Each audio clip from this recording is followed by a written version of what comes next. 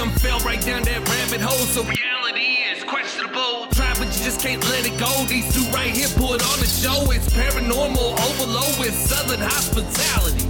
Haunted murder, mayhem, tip while discussing immortality. Locations with a dark past, history that comes to life.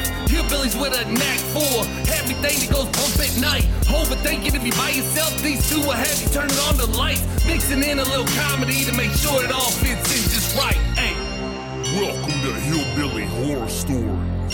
Now here's your hosts, Jerry and Tracy Hall, and their dog Ninja.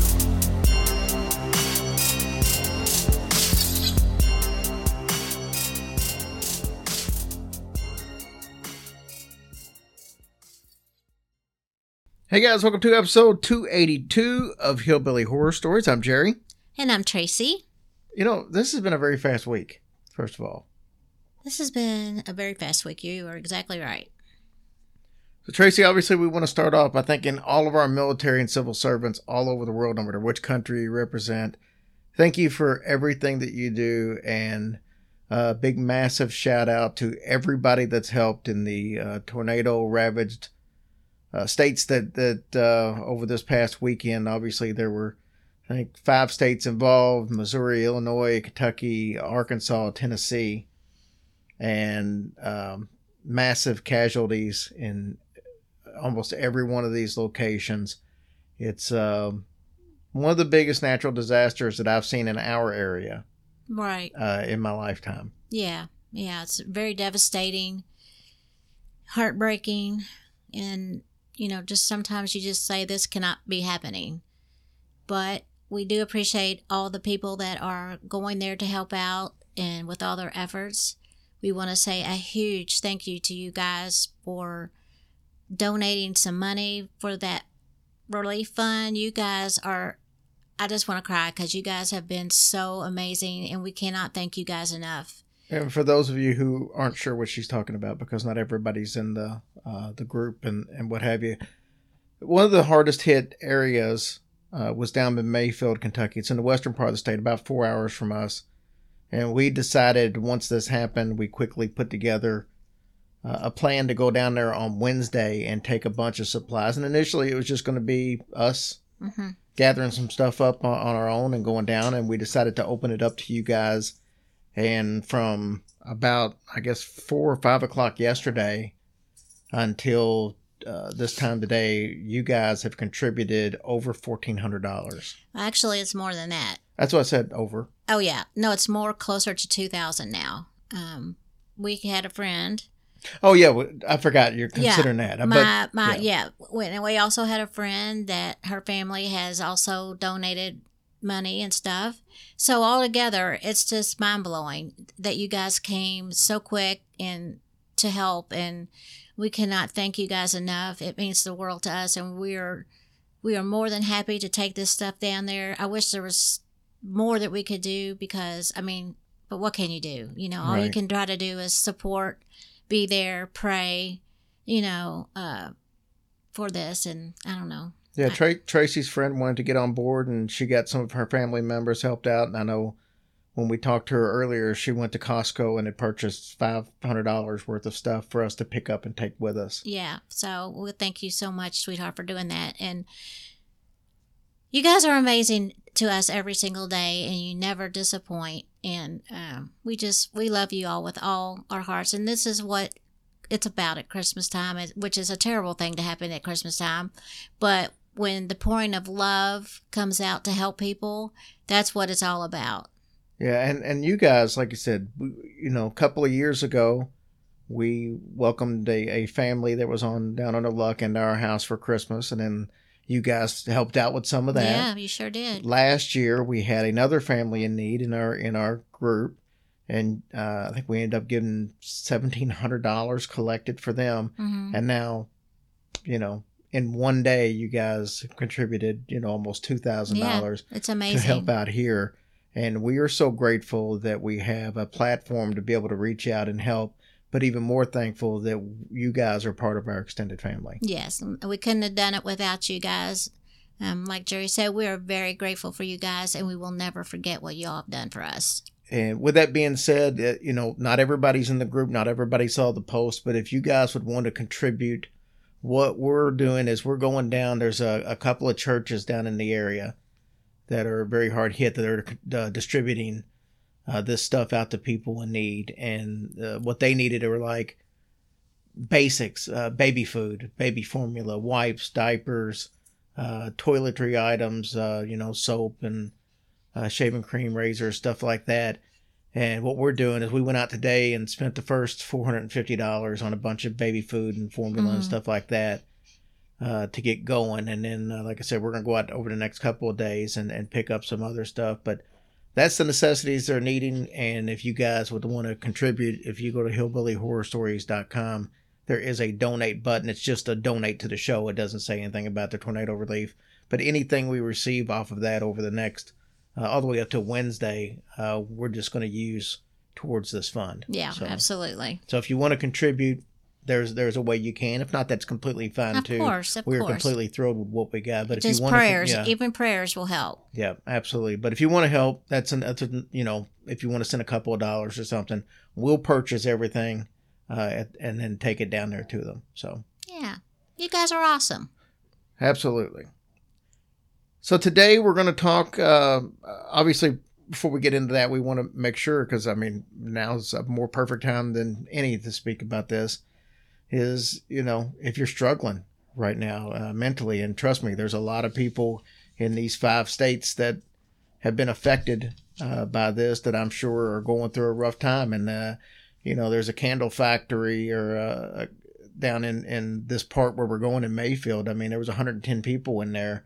And they're expecting almost half of those people to not be found alive. Those friends and family members of those people are going to struggle this time of year with the death of loved ones. And some people, and there are families that work. So there could be people lose multiple members of their family from this catastrophic event. Same thing in the Amazon warehouse up in Illinois. People are going to struggle, and we just want people to know if you're struggling this time of year, whether it be for that or for anything else, please know that we're here for you if you need to talk.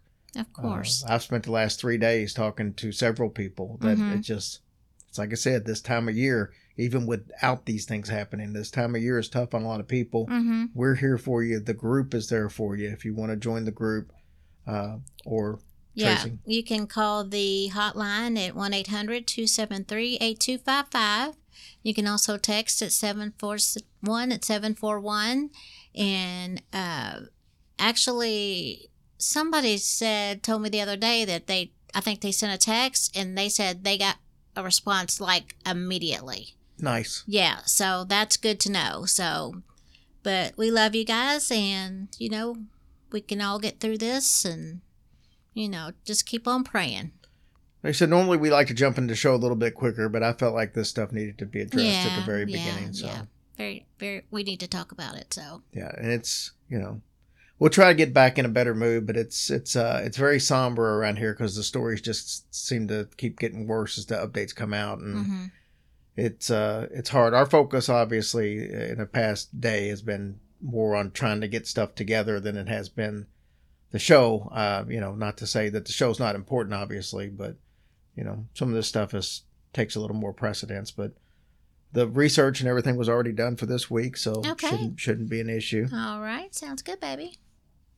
I thought what we would do today is something a little different because, let me just jump into it. Usually we cover haunted locations and some true crime and stuff like that. Now, these are all obviously stories, but last week's story that we did from Minnesota was a little bit different because most of the shows we do are like just a breakdown of the facts in chronological order, right? Right. Last week's was really just a story start to finish. And I like that. Those stories are more like campfire stories. You know what I mean? Yes. So I started thinking maybe we should do some more stories like that. Now, I'm not saying we're doing it every week. Yeah. But we can switch it up. Right. So I thought that maybe we could do something like that this week. So I started thinking of storytelling like that reminds me of more folklore. Mm-hmm. And so I started thinking, well, what's a state that we haven't done a lot of stories from? And I came up with Arkansas. I mean, Okay. obviously we've done the Crescent Hotel and Creature of, or the Bogey Creek Monster, and we've done those two. That's the two main ones we've done from Arkansas. So I thought there's got to be more from that state, obviously, that we've just overlooked over the years. So today we're going to do some stories from the great state of Arkansas. So are you excited about that? Yeah, We spent a lot of time driving through Arkansas on this last trip to Texas. we sure did. About 125 years ago, there was a doctor by the name of Ferdinand Smith. He was from Missouri, and he decided that he wanted to move his family to Locksburg, Arkansas. Now, this was a small settlement in the southwestern part of the state. At the time, the town had no physician, and Dr. Smith, being a dedicated healer, he wanted to go to where he was most needed. Sounds like a plan. His wife Isabella and the children were very excited about this move. In fact, they looked at it as an adventure. Well, good for them. I mean, you're talking about a time back when There's nothing else to do. there's nothing else to do. So, I mean, traveling from one place to another, I mean, that's got to be pretty exciting. Of course. Most of the family talked very fondly about the move for years after. Most of which, except for Genevieve, who was 6 years old at the time. And that's because Jenny, as she was mainly called, was the only one of the family to witness a murder. Oh, poor baby. Now, you're going to like how this turns out. Oh, good. Maybe not. Oh, shoot. You got me coming and going here. So let me go all the way back to the beginning. So the Smith family, they leave Missouri. It was early summertime. Miss Smith drove the family wagon down with the children. She had a few necessities like food, clothes, and camping equipment. The furniture and stuff would all be brought by a wagon train at a later time, but they didn't need that stuff right now. Dr. Smith acted as the scout, so he rode his horse ahead of the wagon just to make sure there wasn't any surprises along the way. He was not easily frightened, but he did wear a pair of guns, one on each side, to ease his wife's concerns. After all, they were going to be traveling through some unsettled territory, and she was concerned about being held up by some ruffians. I like that she used the term ruffian. Mm-hmm. Isabella was a pretty good shot herself, and she actually had a couple of rifles on board the wagon with her as well. So the family enjoyed the trip over the hills and the plains because they had never been this way before. They cooked their food out on an open campfire under the stars. Mm-hmm. Whenever they passed other wagons on the opposite direction, they would kind of wave, and sometimes they would even share a meal together. So That's nice. This was a fun trip. The kids initially loved meeting all the new friends and traveling, but eventually it was no longer fun. In fact, it was long and tedious. I can hear him. Are we there yet? Are we there yet? Get that horse going any faster? Almost, just 34 more days. So after they crossed the Arkansas border, progress actually slowed down as the horses kind of plodded through the red clay soil that was now sticky because of recent rains. So you can imagine this stuff just clumping onto the horses' feet. No, not a good thing. But the family made it to their new home after 2 months on the road. Even with the few delays that they had because of the, terrain and what have you, they still arrived a little bit early. So it was possible that their house might not be quite ready yet, since they're showing up early. Oh, dang. This would mean that they would have to find some kind of temporary shelter. So to make matters worse, Jenny now had been sick for several days, and she seemed to be seriously ill. They definitely could not sleep outside another night. So Dr. Smith, he tied his horse up in front of the general store. He went inside and introduced himself to the store owner, R.A. Gilman. Now, Gilman explained that he was glad that the good doctor was actually there early, but as feared, the house wasn't ready. Aw. It would still be a few days, as a matter of fact, before it would be ready. So Dr. Smith completely understood, and he asked if there was a place that they might be able to rent for a couple of days. Gilman offered a space in his house, but the doctor politely declined. This might seem kind of rude or picky, but really it was neither one. He just didn't want to impose on the gentleman, and he also didn't want to bring a sick kid into his house. Right. Well, that was nice. So Gilman thought for a second, and he said, you know what? There's a log house at the edge of the village. The owner had apparently recently died, and the ladies in town had been keeping it tidy. In fact, they even joked that it could be their town hotel. Oh. The log home was in a grove of sycamore trees. It looked to be in fantastic shape, and it was just absolutely beautiful. The doctor was excited to spend his time there for at least a couple of days. So he tied up his horse, he removed the saddle, the bridle, and the blanket, and he took it inside the house. He did this while the family was waiting in the wagon. Again, he wants to check out the place first. That's what a good daddy does. In one corner of the front room, the doctor noticed that there was a large blood stain on the floor. Oh, boy. So he dropped the saddle on the spot to cover it up, and he went out to get the family. They only unloaded the necessary items for the night. No sense in unpacking everything. They had to load it right back up in 2 days. Yeah, right. Isabella made up the beds in the back bedroom, and then the doctor actually made up the bed for Jenny in the front room. His plan was to sit up with her all night long and give her the medicine that she required and to make sure everything was all right with her. Around midnight, the girl became delirious. She screamed that she saw 4 men playing cards across the room from her. They were dark, ugly men. Suddenly, 3 of the men stood up, threw down their cards, and pulled knives out of their belts. She screamed, "Daddy, Daddy, they're killing that man in the chair." So Dr. Smith held his daughter's hand in his and soothingly asked her what the men looked like. She described the men fully. Red shirts, open at the neck, brown shapeless pants tucked into dirt-caked boots, and hats pulled low onto their forehead. That's pretty script. Yeah, for a 6-year-old even, you know?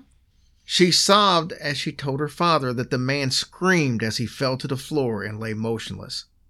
He had been stabbed in the chest and then twice more in the back after he fell. The 3 men stomped out the door. Little Jenny covered her ears as tears welled up in her eye. "Daddy, the blood's all over the floor," Jenny cried as she gripped her father's fingers with both hands. Dr. Smith saw absolutely nothing. Oh, it's where the saddle was, I bet. Yes. Oh, my goodness. Isabella and the other children ran into the room because they were awoken by Jenny's screams. And the doctor told them that everything was okay. Jenny just had a terrible nightmare. They needed to go back to bed and get some sleep. Jenny fell into a deep sleep herself. The doctor lay beside her on a pallet, and he pondered the significance of what Jenny had seen. None of the children had ever had nightmares before. And none of them had ever had any type of hallucination, not even when they had a high fever. He was uneasy, so he got no sleep whatsoever. The next morning, the doctor visited the general store and he talked to Mr. Gilman. Gilman inquired about Jenny and was glad to hear that she was doing much better. Then the doctor asked Gilman the key question. "What can you tell me about the house that we're staying in? Has anyone stayed there recently?" So Gilman hesitated as he stocked the groceries on the shelves. He said, "Not for several weeks. That was when 4 strangers showed up during a hellacious rainstorm, and they asked about shelter. As I did with you, I told them about that place. They stayed there for 1 night. They were a little rough-looking, but pleasant enough." His description of the men matched the description that Jenny had given, and a cold chill swept over the doctor. So then came the next question.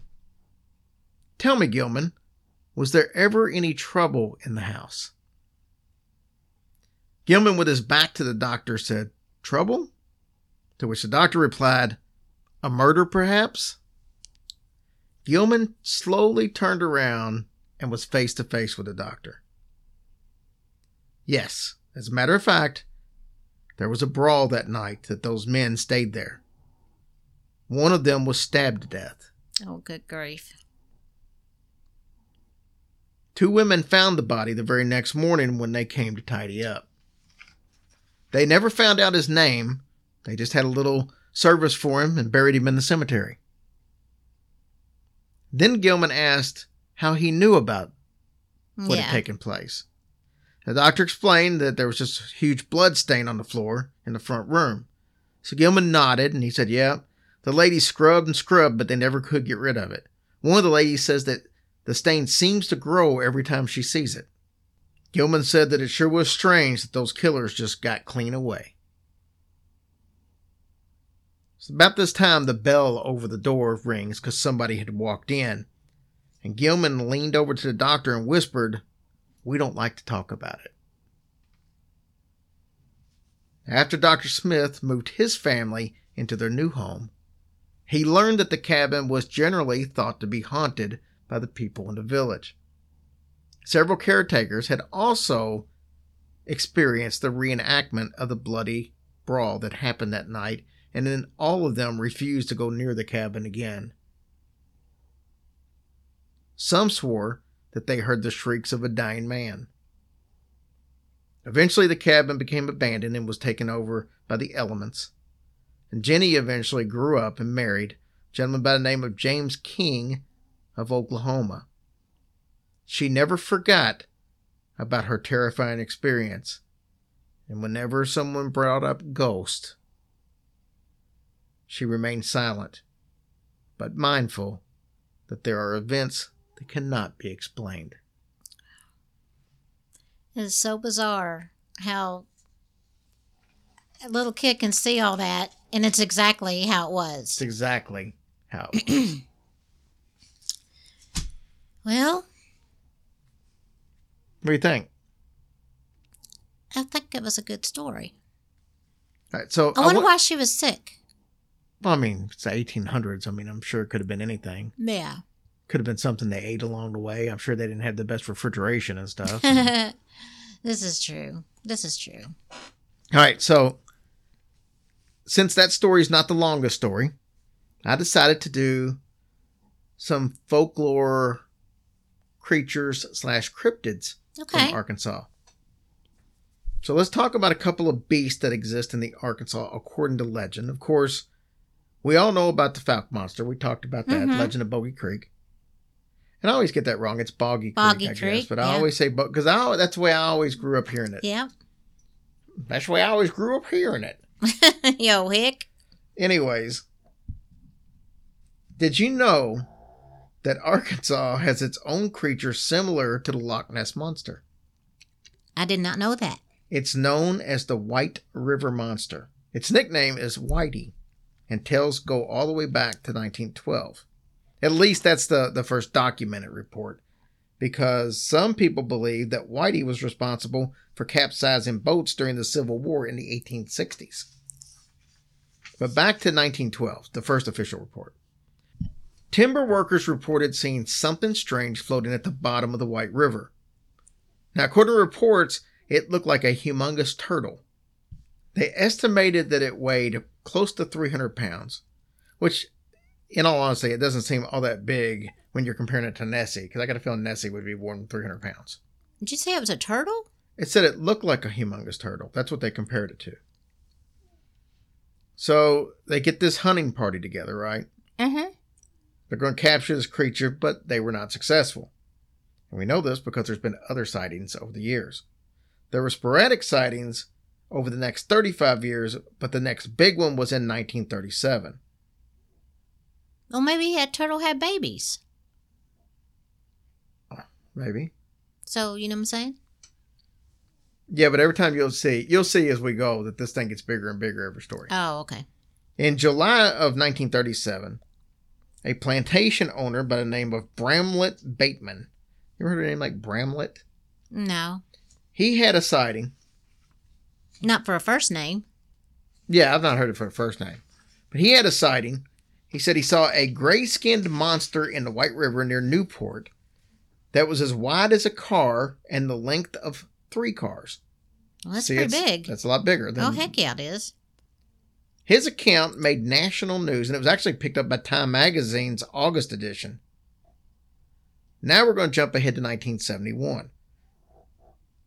Reports started happening again. Apparently, this thing likes to make its appearance decades apart. Because it went from 1912 to 1937 to 1970. Oh, that is bizarre.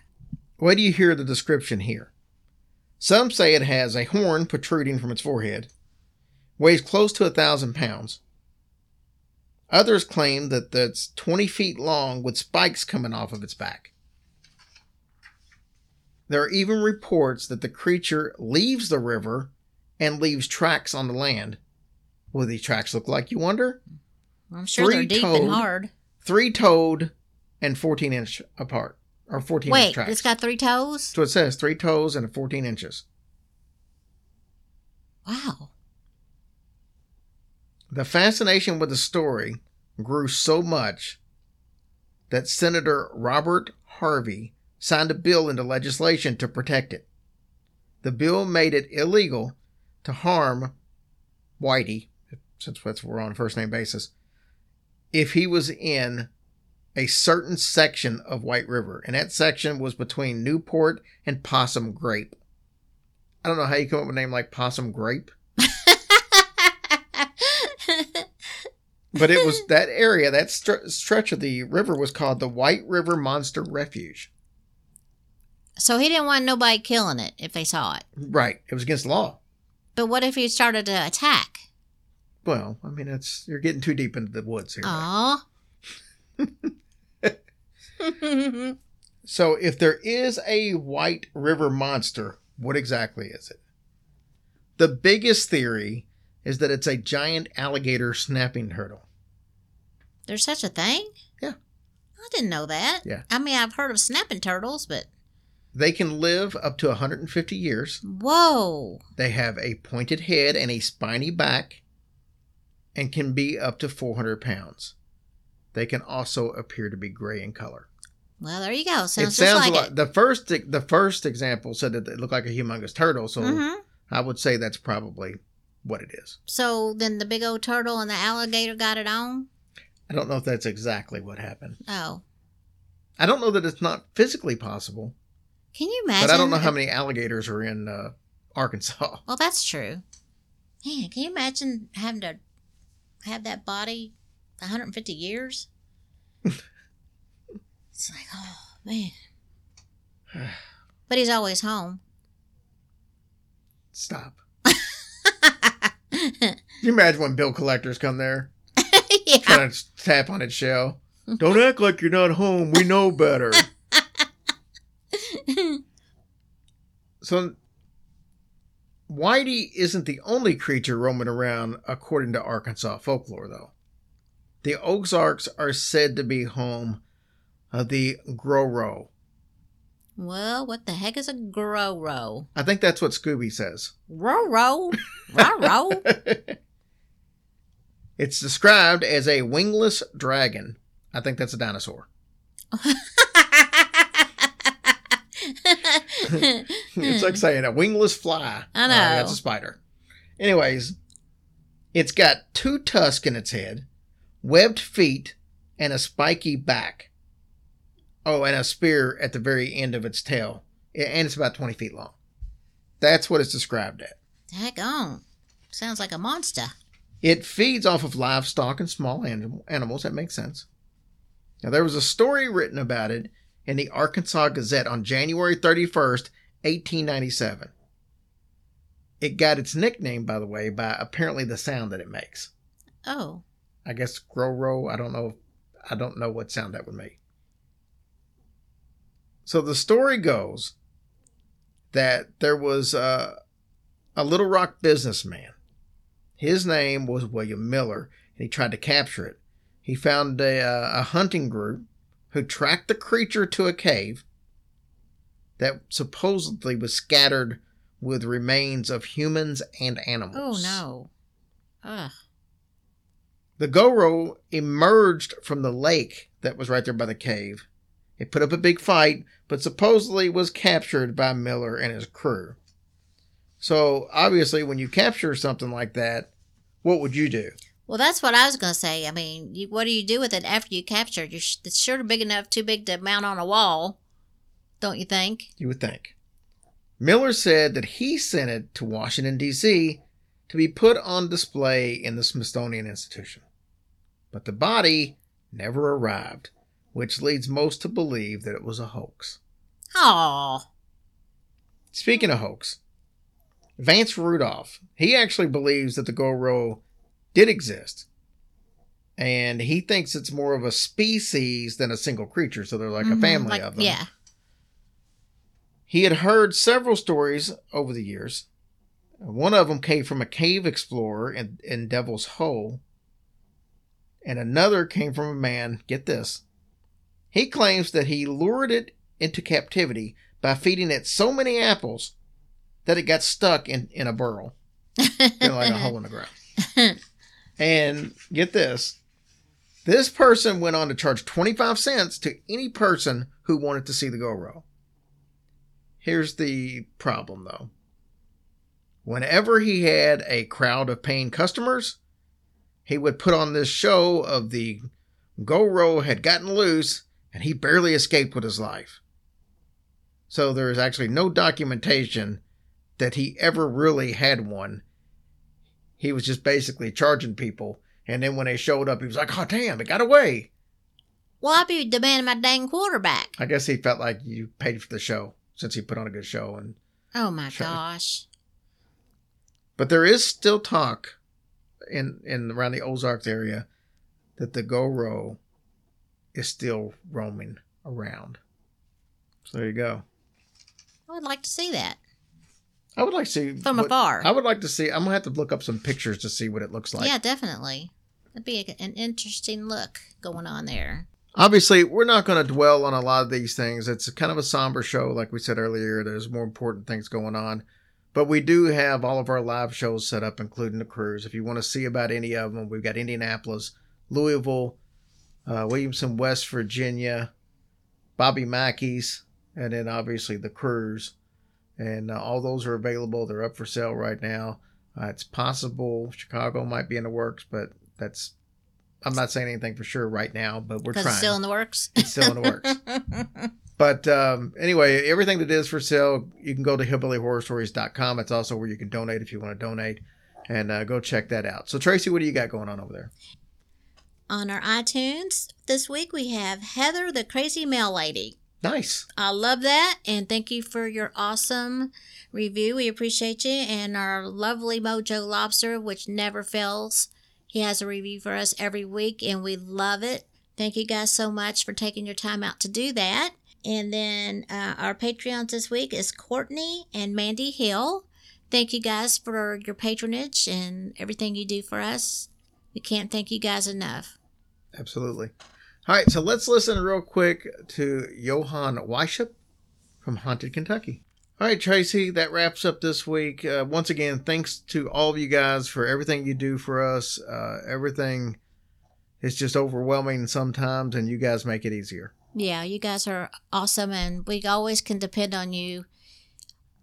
You know, we can say it 1,000 times. We are so blessed to have you guys in our lives, and, you know, you truly, truly are a blessing. So thank you for all your donations, and we can't wait to go get the rest of it and get it down there to those folks. Yep, and if we fill the car up, then we'll just drop it off, and we'll go shopping somewhere close and buy more. That sounds good to me, honey. All right, we'll talk to you guys later. I love you guys. Y'all have a blessed week. Hey guys, this episode originally aired back in November of 2021.